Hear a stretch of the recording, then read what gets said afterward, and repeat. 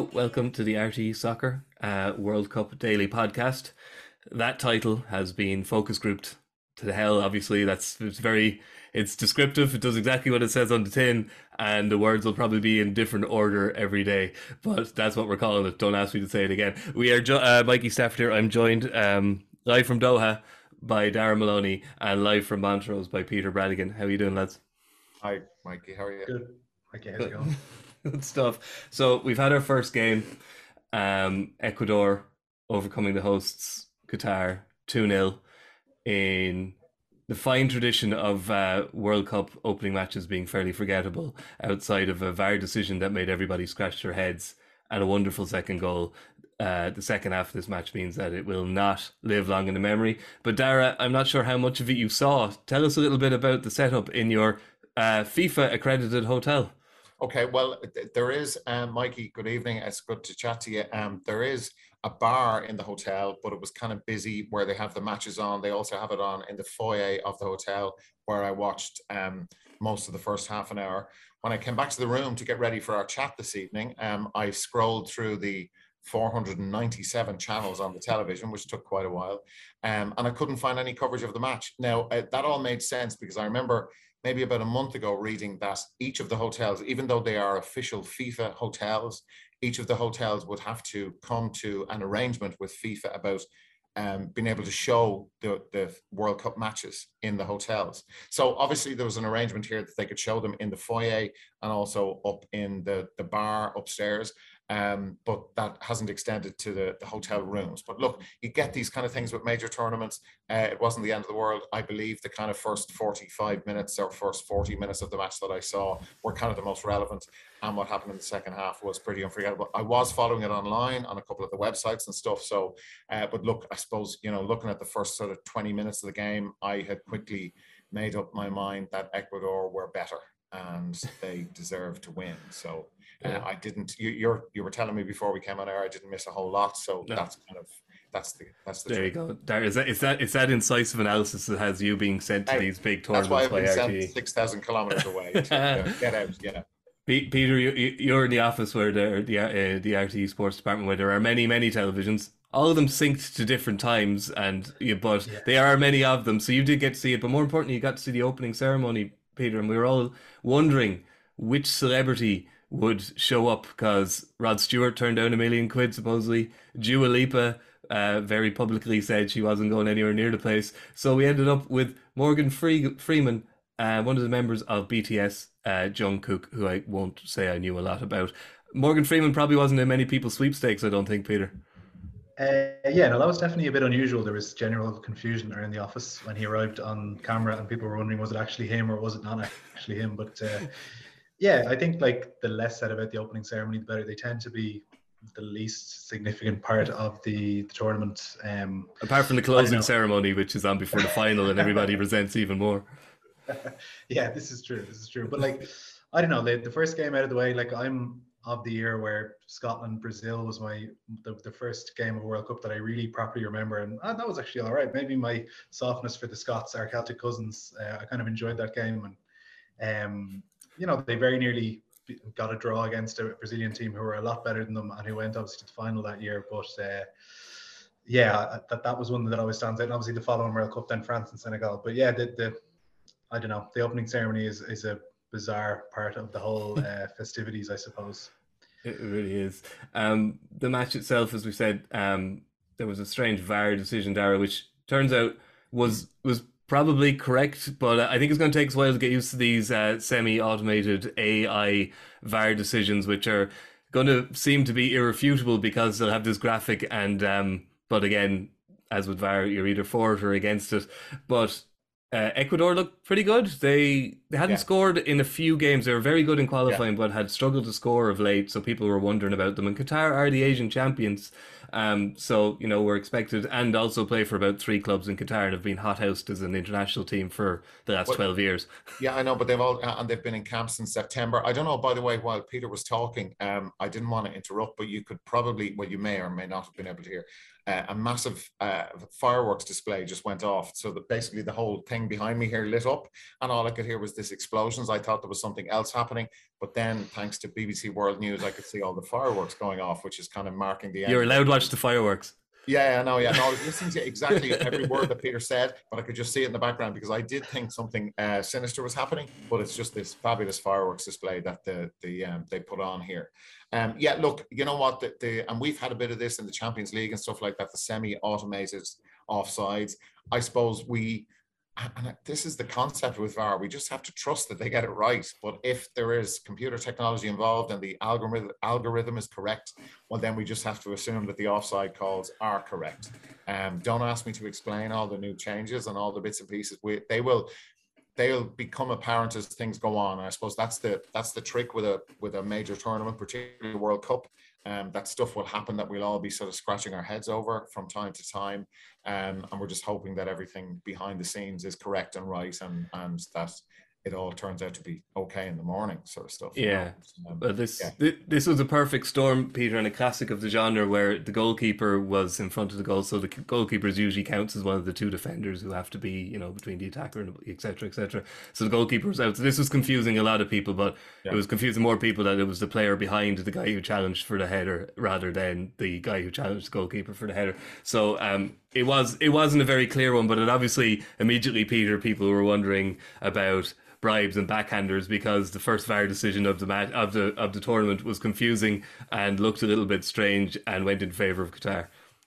Yeah, this was the exact thing this World Cup needed after 5 minutes, was an incredibly bizarre decision like that to happen, and that was the general view around the RT Sport Digital Desk was, what is after just happening? Did we just witness something insane? But then, whatever it was, 5 or 6 minutes later, we finally got the graphic, and we could all rest easy and watch the rest of the game after that. In terms of the game itself, I mean, I thought Ecuador were like as impressive as they needed to be. They could have probably won by a couple more goals at least. And you would guess for Qatar with Senegal and the Netherlands come up, like there's going to be plenty of goals scored against them. But Ecuador did what they had to do. They played well. They created plenty of chances, and I mean, it's like job done. They should be fairly satisfied with the way it went, I reckon. But yeah, VAR, I'm sure it'll be a talking point. I don't know. I think I'm one of the few people who actually kind of enjoys VAR. It's a bit of crack. It also generally tends to get the decision right. There's rules there. Let's use them. They're there for a reason, etc. So yeah, I don't hate it. Spoken like an avid UCD fan whose team play in the league where there is no VAR, so he's never had to be put through the torture of it as an actual supporter. Dara, before we get on to talking about tomorrow's matches, one of which you are at, obviously, for RT, you're at the United States-Wales game. You're in Doha, obviously. I know you arrived late last night, but what are your initial impressions? Because obviously we're all supposed to just talk about the football now, but let's be honest, that's impossible and that's not going to happen. So I'm just wondering, what have your initial impressions been? Because obviously we know how much research you do. You've been reading a lot about Qatar. Same as everybody else, the 200 billion euro infrastructural project, etc., etc. What strikes you when you first arrive in Doha? Oh, well, I've been, Mikey, following, as everybody has, very closely over the last number of months and number of years, really, the whole debate about why and how the World Cup came here. I suppose initial impressions when you get into the airport was how welcoming everybody was. Like literally everybody I met, even the customs officials who, we had been given a few sort of scare stories about, oh, don't bring this, don't bring that, and they'll do this to your bag and that to your bag. And of course, I always get called for the double scan. I had, the guy with the you have a dodgy face, Darry. You have a dodgy face. Go. Yeah, exactly. I wouldn't trust me either. But even that experience was very pleasant. To a man, woman I've met over the last sort of 24 hours, it's welcome to Doha. Is everything okay? Are you glad to be? We're glad you're here. If there's anything I can do to help you, or to make your stay more pleasant. So, a couple of people saying, is everything okay? Is everything okay? And I'm like, yeah, fine, sure. I'm only here like a wet day, not a wet day out here, but, yeah, it's just been, you know, kind of been killed with kindness. I suppose you know, I'm really mindful. We have, you know, we've heard and listened and read an awful lot about the amnesty reports, about the issues that have been here. You know, the migrant workers killed over that period since the tournament was awarded to this country. You know, and those things are always in your head. But I suppose you are, and I have been, my personal experience, I've just been kind of, you know, bowled over by the kindness of everybody I've met, from the hotel staff. And you can be cynical and say, oh, that's their job. Yes, it is, but they do it very well. To, you know, the taxi driver who brought us here, fella I met out in a walk today, because one of my things for the month is I'm going to walk every morning and just get out and do as much exercise as I can. But, you know, there are all the conflicts that every journalist, every, you know, visiting member of the media has with here, that are always in your mind. I believe there were some issues with people getting into the stadium, broadcast media people getting into the stadium tonight, which you know, does happen at the start of a major event, whether it's an Olympic Games, a Euros. Sure, you know, Euro 2020, we had a lot of issues over people getting into the final at Wembley. I was at the Champions League final in Paris earlier in the year, and all the horrific issues that were there. So, you know, you can put them down to teething problems. We'll see what happens on day 2 with those matches taking place tomorrow. We're doing the late game. So, you know, maybe as time goes on, things will be ironed out. But I know that people this evening did have issues getting into the stadium at the appointed time, and particularly to be there for the opening ceremony as well. So, you know, look, I suppose I've come here with those conflicts in my head and my heart. But, you know, I'm open to see what happens. And I'm going to be here right until the end of the thing. So, you know, I very much have an open mind as to see what happens. Actually, one thing, even just from being out this evening, that strikes me, because I've been following the temperature, Mikey, very closely, and Peter, you know, 30, 31 degrees today, which we experienced out for a stroll. You know, 4 o'clock, 4:30, it just goes pitch black all of a sudden, done. The wind around here, it is very, very windy. And that does make it a little bit more comfortable at nighttime, you know, once the sun goes down. I'm really regretting not bringing a jacket, but we may have to go and invest in one as we go along. But, you know, it's just kind of, you know, I was following the temperatures, and there's only so much information you can get from some of those apps, but like the temperature at nighttime drops to 27, you know, 26, but with that wind factor, it feels a lot cooler. So look, that'll make it more comfortable for the people going to the matches, and particularly for the players playing at nighttime. And again, I'm yet to experience all the air conditioning in the stadiums and all that sort of stuff. So we'll do that in due course, and we'll find out what that's like tomorrow night. But initial impressions, you know, everybody is very nice. You would have expected some sort of problems with accreditation and entry to this, that, and the other. Even at the women's Euros in the summer, there were problems with that, about it. You go in this gate or don't go in that gate and stuff. So those kind of things happen. Yeah. They're not a big deal, but we'll, you know, they'll be ironed out as things go along. Yeah. Okay, let's get on to let's stick with the football now. Well, for now. Peter, tomorrow, I suppose the game, probably for a lot of reasons that people, you know, in Ireland are looking at, is England v Iran. You know, we pretend we don't care about England as much, but, you know, they're the players most of us know. How far they let go before we get angry? That's a good question. But them playing Iran is obviously fascinating. The countries have a long, storied, acrimonious at times relationship. You know, we're talking about sticking with politics. You know, you have the Iranian captain amazingly coming out tonight and admitting that, you know, situation in their own country in terms of the protests, women's rights protests, and the number of people who have been allegedly killed by security services in the last couple of months due to those protests is not right. As there was actually talk of one of their better players. Sorry, this is going to be a regular occurrence on this podcast, me leaning over to look at my copy of World Soccer over my microphone. Yeah, Sardar Azmoun, sorry, he's one of their better players. He plays with Bayer Leverkusen. There was actually, Peter, talk of him being dropped from the squad because he spoke out before, like a few weeks ago, about the protests. But now, maybe because they're no longer in Iran, you actually have the captain speaking out. So this just make, like, there was talk of Iran being obviously kicked out. People wanted them kicked out because of supplying weapons to Russia. Like, you know, people say stick to the football and politics doesn't belong in sport, but if ever, this is another match, the second match of it, or, you know, the second day of the tournament, and it's hard to say it's just about football, isn't it? Yeah, 100%. And I mean, even England this evening, they were saying they are going to take the knee before their games in the tournament. So the whole idea of leave politics aside for 3 or 4 weeks or whatever it is obviously not going to happen. And, you know, I would possibly say rightly so. Yeah, like I suppose we said we'd stick to the football side of things from a purely footballing perspective. I guess, are England the best European team going over there? I know France are defending champions, but in terms of consistency, like France got to the last 16 at the last Euros. England obviously got to the final and lost on penalties. They were at the semis in the last World Cup.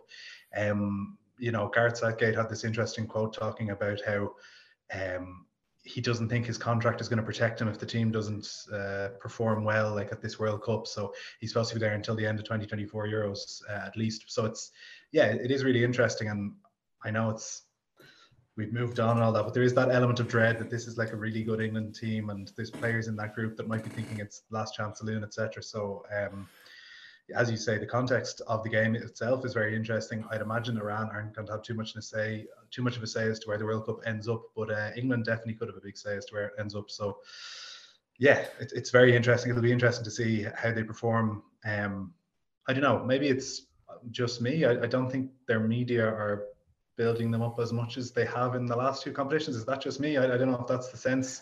I don't even know, Dara, if across there is that sense as well. I don't know. Yeah, Peter, I suppose it's a strange environment here, you know, because we're just following stuff on the internet and that sort of thing. You know, like the English media, they always build up their team, but you know, maybe it leads into the fact that this is a winter tournament, that it's at a strange time of the year. You know, I heard people sort of, and I suppose I was focusing on other things, Ireland games and Champions League kind of 2 weeks ago, kind of saying, you know, where's the buzz for the World Cup? And I was like, it'll come. And you're kind of going, well, actually, where is it? Now, there's a great buzz here, you know, where the hotel is. You know, you can, when I was out earlier on, you could hear like thousands of Qatari families, and they were walking by the hotel, not all of them, but a lot of them, you know, with buggies and stuff, and they were going to the fan zone, which is about 1 kilometer from here. And there is a great atmosphere and stuff like that. That's fine. But, you know, I suppose the buzz at home, it's the funny time zones, it's the early kickoffs, that's, you know, that will feed into it. But I don't think there's been as much hype here. I think it's a very good point. There hasn't been as much hype about England as in previous tournaments. I think if they go deeper into the thing, that will take off. And I suppose, look, I'm just looking at the schedule, you know, but I think, you know, the Wales-England thing, I think England need to have qualified or as good as qualified by the time they play Wales, because you just don't know what way that's going to happen. And that's going to kind of, you know, the context of it. So I really believe that England would like to have their stuff done before they go and play Wales. The issue is, like, am I right in saying Iran are, now I haven't been looking at Iran, yes, but are they number 20 in the world? They're very highly ranked. They're yeah, there you go. Like, these guys are like, you know, this isn't pushover stuff. You know, and I know people, it's like statistics, you know, people will throw cold water on you know, world rankings and FIFA thing. Like, listen, there's a reason they're number 20, and it's kind of not necessarily by accident. It might be, you know, 5 places either way. But when I heard that, I was very surprised. And I was like, okay, grand. Yeah, okay. And I think I'm doing Wales Iran later or something like that. But we're doing one game at a time. That's all we're focusing on. But, you know, like, that's the mantra. That's the mantra. There you go. But like, to be number 20 in the world is, and from my perspective, it's sort of unusually high for them. And it's way ahead of the Republic of Ireland, for example. But you know, let's see what they're like. You know, maybe, you know, Qatar seemed to be really out of their depth this evening. The bits I saw, I don't know if that will happen to Iran and the coach they have and all of that stuff. I think they'll be fairly streetwise, you know. Yeah, you're a pro there. They are, in fact, number 20 in the world. Interesting one, Peter. Carlos Queiroz is back to coach them at a third World Cup.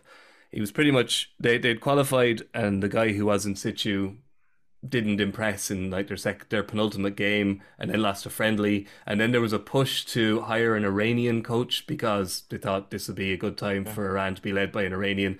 There was pushback against that, so now Carlos Queiroz is back. So we have Carlos Queiroz versus Gareth Southgate.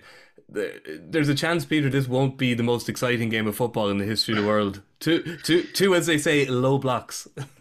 Yeah, 100%. It's going to be very defensive. And Dragan Skocic, I'm probably butchering his name there, but the previous manager had done a really good job. Like, they had qualified with aplomb, with games to spare to get to this World Cup. So he was gotten rid of. Then they brought him back in. Then they eventually got rid of him. They had a new president of the Iranian Football Association. So yeah, the whole thing was just bizarre. I saw a press conference with Carlos Queiroz today. He walked out when he was asked about the issues that were happening in Iran, and he criticized the journalist in question and said, you know, you work for a private media company. Ask me that question after the tournament, and I'll give you the answer, I think, and all this stuff. He was getting very aggressive. So it was all very, very entertaining. But I think that was probably a lot more entertaining than the match tomorrow is going to be. I kind of just fancy England to kind of nick a goal or whatever. But yeah, as Dara says, I agree. Looking at the little bits that I've been able to look at about Iran over the last few days, like they don't seem too far off the mark. You know, they could certainly frustrate England, you would reckon, tomorrow. And as you say, Queiroz will have a fairly defensive system in place as well. So it could be one of those long days where, social media is going mad with 70 minutes to go, but England kind of get the job done.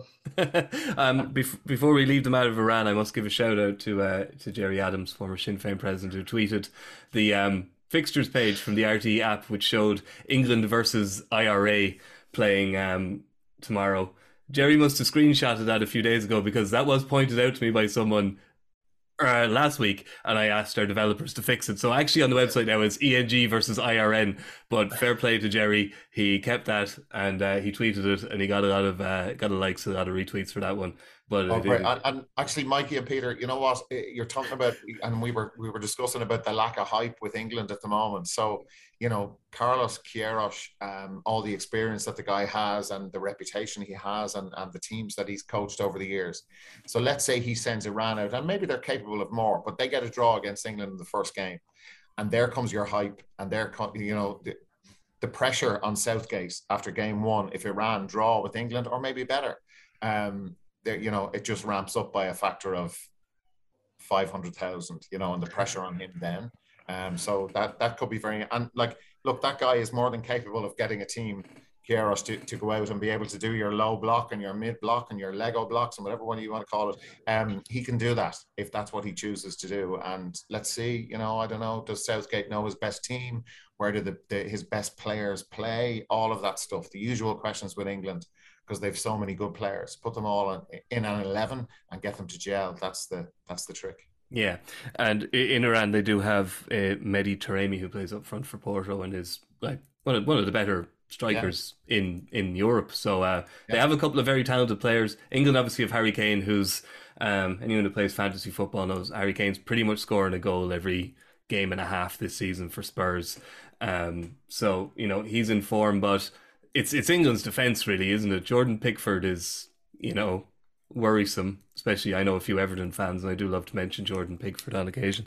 And then you have Harry Maguire, who's not playing for his club, and fullbacks seem to have a very high mortality rate with England at the moment. So the defensively, Darrell, which is strange for an England team, because that has been their calling card for the last few years, but the defence is where there's probably a few concerns.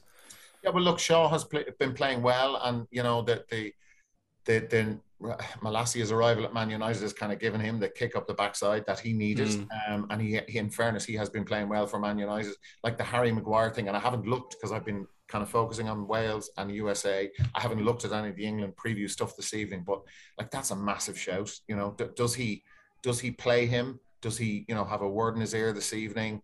And, you know, Southgate strikes me as a really good sort of man motivator and all the psychology stuff and that sort of crack. But, you know, let's say he backs him and he plays and Maguire stinks and does not play well and they have a bad result. They draw, and like a bad result, like I put England drawing against Iran as a bad result for England, you know, a defeat, stick whatever word you want in there after that. So, you know, the Maguire thing is massive. It's like the whole, not quite the whole tournament could rest on that with 2 more games after tomorrow to go. But I've already said I think England need to have their stuff done before they play Wales, because that's a, you know, local derby lottery thing. Let's see what happens. But, you know, he has a word with Maguire, says I'm backing you, and then it goes wrong. Or look, maybe it goes great and Maguire plays fantastic. You know, maybe he plays in a 3, there's more protection there, all of that stuff. They're able to play Trent as a wing back and Shaw and all of that stuff. It's just a massive call. Like, you know, it sort of sets up the whole shape of the team. And this guy like Ten Hag doesn't want to know him at Man United. So, you know, maybe Southgate can get something really different out of him. Maybe he believes in him deeply and vice versa, because I'm sure Maguire is thinking Ten Hag doesn't really fancy me at all at Man United. But look, he could reinvent himself massively at this whole tournament. But if it goes wrong, it sets the tone, and it could lead to massive problems, you know? Yeah. Okay, we'll move on. We'll move on to the other game in Group B. Dara's the expert on it, Peter, but I'll come to you first because, well, that's just what I want to do. Just more so from the point of view, like Wales, you know, semi-finals 2016, qualified Euro 2020. Wales are living the life that Irish football fans lived, you know, 20, 25, 30 years ago, and it's difficult not to look over the fence, you know, Michael Sheen doing his rousing videos online and not be disgustingly jealous, really. Yeah, who would our Michael Sheen be? That's the big question if we ever get back there to that level. But yeah, they've had a bit of a blow. Joe Allen obviously is out of the game tomorrow, and Gareth Bale, I was looking at his stats since he's gone to the States. Like I don't think he's played a full game since sort of the end of September. He's not obviously fully fit, so. He said, I can't remember the exact quote, but sort of this is the biggest like period of his career. Like this is the thing he's most proud of doing. But the question is whether he's still at the races. Like there's a great togetherness there in the team. They have a couple of lads who are playing in League Two, in Chris Gunther and Johnny Williams. So that's kind of a bit mad. But it just shows what like a little of that sort of spirit that we always talk about here, and it kind of drives us mad when people talk about the Irish fighting spirit. But the Welsh team seems to have that little bit of spirit. And as you say, what is it? 3 of the last 4 major competitions they've qualified for, so they're obviously in a good run. First time since '58, so yeah, they're kind of an interesting story. And yeah, I remember watching them play England in 2016, and they've nearly got it that time. They nearly pulled off the big victory which they were looking to do, but. Yeah, I still sort of fancy them to beat the States tomorrow. I'm not sure how good of an American team this is. They're kind of a bit of an unknown quantity to me anyway, which doesn't maybe say too much. But yeah, I think it'll be interesting to see kind of, you know, what Wales team gets picked, how much of a part Gareth Bale actually plays, and, you know, can Joe Allen get back for the England game? That's going to be the big question for them in this tournament. Yeah, Joe Allen's a big loss, but Wales... Gareth Bale's going to play a huge role. And it's very interesting, isn't it, that his first game is against USA, where he's obviously pitched up after a very odd time in Real Madrid, where he won 5 Champions Leagues and was detested by the fans. It's so weird. But anyway, he's in LA now. He's happier. And the States have their own issues. I think there are serious doubts around Juventus midfielder McKennie and Barcelona fullback Dest. So, first of all, hey, well done, United States, you players playing for Juventus and, you know, Chelsea and Barcelona. This is why you're at the World Cup. But their depth, I don't think, is astonishing. So if they're losing the likes of McKennie and Dest, that could be a huge factor. Yeah.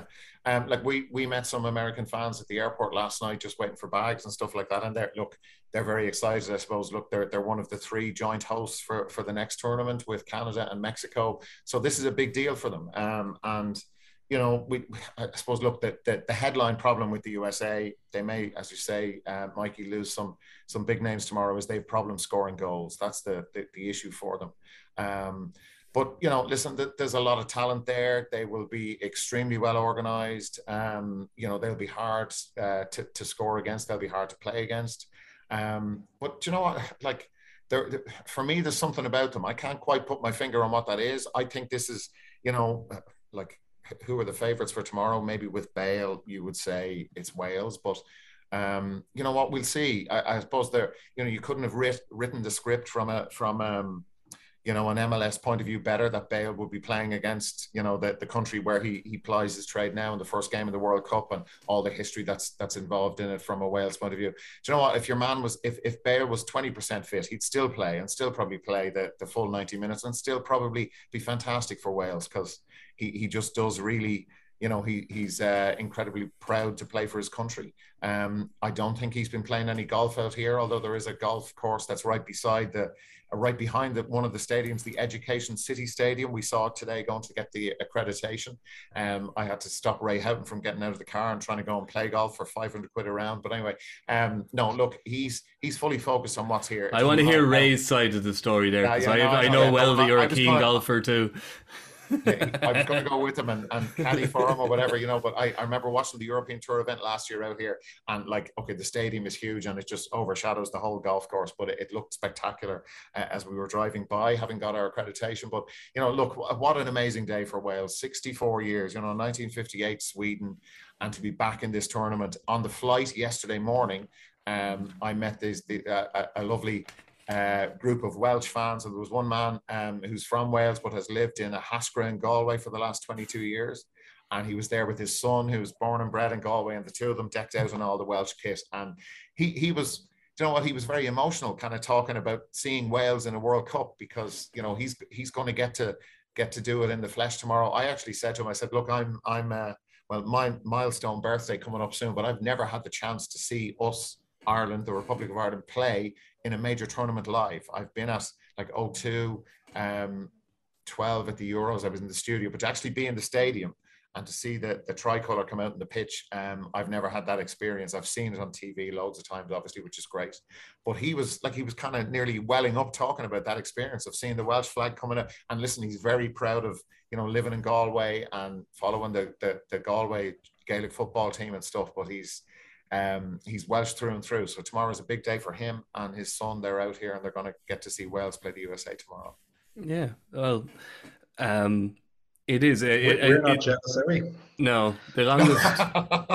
This is the longest stretch ever between World Cups for any team who've ever qualified. They have a great anthem, by the way. The anthem is fantastic. I'm sure I'll be singing along to that. Yeah, and of course they have an Irish CEO in Noel Mooney. So really this Ireland are at the World Cup. Exactly. We've enough Noel links. Mooney. I don't know. Yeah, well done, Noel. So I personally, I find this match very hard to call. I think the US are a bit of an unknown kind of quantity. But if those two guys are missing, and Bale is fit, Joe Allen is lost, and it's hard to tell kind of who goes in for him. Is it Johnny Williams or who it is? But if I think if Bale's on form, and there's some really exciting young players, Neco Williams, and obviously James, and in Kiefer Moore, they have very old school centre forward. So I think I'd give him a shot. I don't know. How do you two guys see this one going? Maybe I'll jump in. Yeah, same. It's funny you talk about Dan James, and I've always enjoyed watching him play, and the pace that he operates at, and actually the point I made earlier on about the kind of wind and the breeze that's there and the coolness, for him to play at 128 kilometers an hour or whatever it is in the metric system, that it's going to be nice and cool for him at the 10 o'clock local time tomorrow night. It's not going to be a big deal. And yeah, I suppose, as you say, Mikey, there are doubts about the States. They have problems scoring goals. They'll be hard to score against. And Bale will be really up for this thing tomorrow night. And look, we've seen him win matches on his own, not just for Wales, but for Real Madrid in the past against Barcelona and stuff. So, if he's up for it, if he's on his game, I'd fancy them to win. Okay, Peter? Yeah, I would echo that. Essentially, I still kind of fancy Wales to do it. The USA, I suppose, we'd love to probably enter the qualification process they go through. I think that the US have been at 7 of the last 8 or 6 of the last 7 perhaps tournaments. So they haven't really done much damage since 2002. And as we'll see in the RT documentary, I think is it tomorrow night, Rebel Without a Ball, we'll see that Ireland possibly nearly had a good chance of winning that 2002 World Cup. So that was kind of a bit of an anomaly.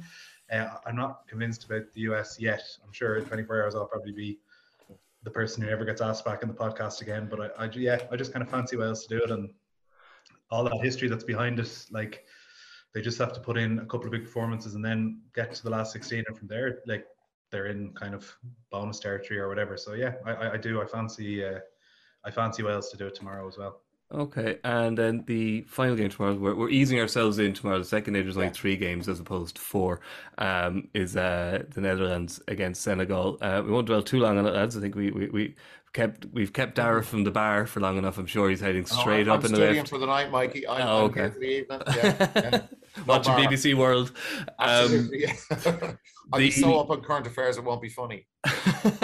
Both these teams are missing their talisman. Unfortunately, obviously Sadio Mane's gone for the tournament, but there's no Memphis Depay for Netherlands tomorrow, Dara. So both sides' kind of main source of goals is gone. Netherlands are interesting. Who's going to start in goal for them seems to still be up in the air because Van Gaal didn't bring Sillissen, and it looks like what's his name, Pazveer from Ajax is probably going to get the nod.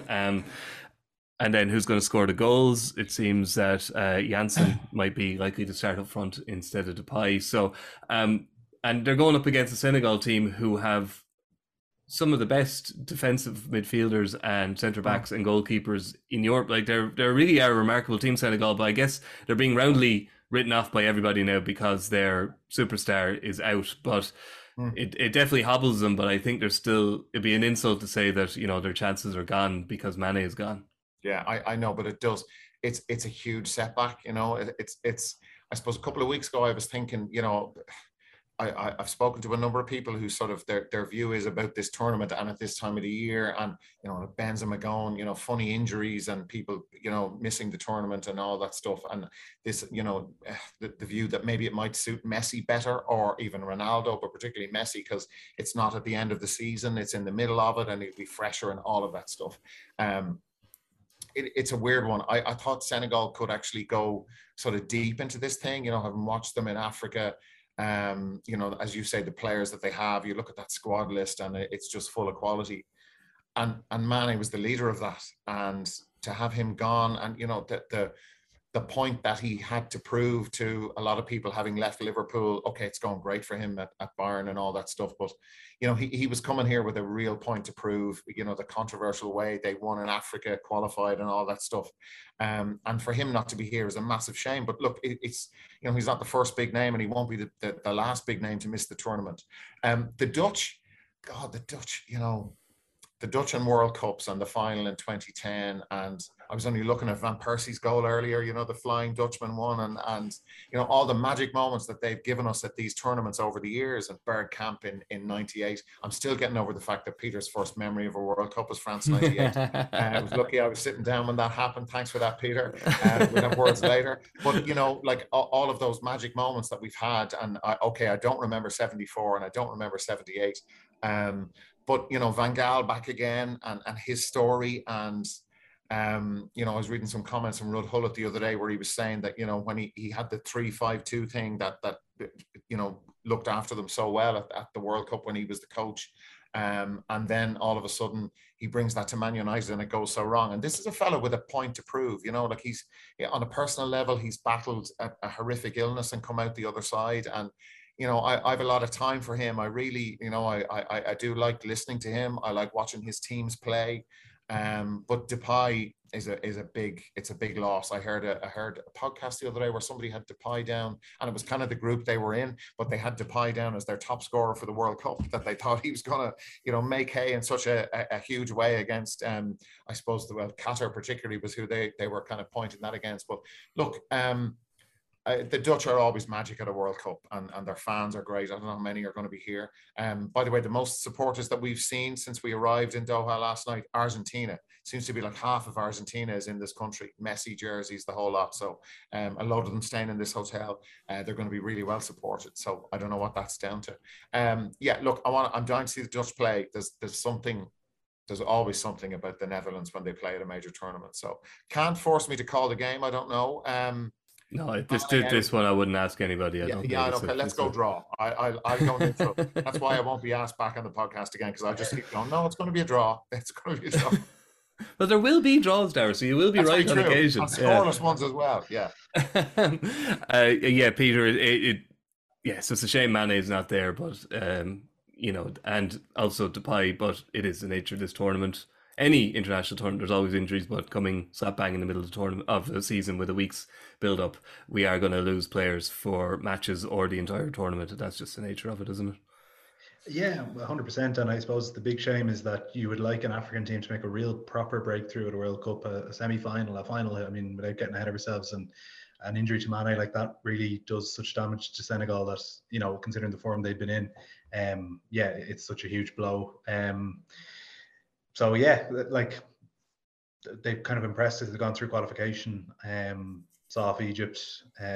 So yeah, and I mean, I think you guys have covered it. The squad they have is so strong. There's Premier League talent there, which is something that we can only dream of in Ireland. So it's yeah, it's such a shame that they possibly won't be as good as they otherwise could be. But I don't know, maybe they'll come together without Mane. But he is such a big loss. But yeah, no, I echo what Dara says about the Netherlands. They kind of tend to either not qualify or else qualify and really light up the tournament. So I don't know what you guys think, but you'd still possibly suggest that the two teams playing tomorrow are going to be the teams that emerge from that group either way, even though Ecuador obviously did impress today against Qatar. I'd give Ecuador a shot after what I saw today. Yeah, it's hard to judge how bad Qatar. They are the Asian champions, but still, I think Ecuador seem very well organised at the back, and they have a very informed goal scorer, which is, in tournament football, go a long way. Peter, for me, it was the way they moved the ball. There was real. And again, you have to, as you say correctly, you have to factor in who they were playing against. Like I used to look great playing against really average teams. That was a serious illusion, but it was just the way they were kind of zipping the ball around the place. And again, look, there was all the pomp and ceremony about tonight. There was the open, all the stuff that was going on the pitch. There were a lot of factors that the players had to deal with from both teams before the match actually took place.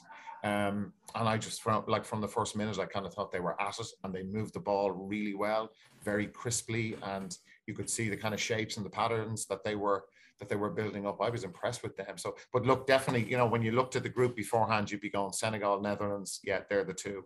But Ecuador could throw a spanner in the works down the line. Yeah, absolutely. Okay.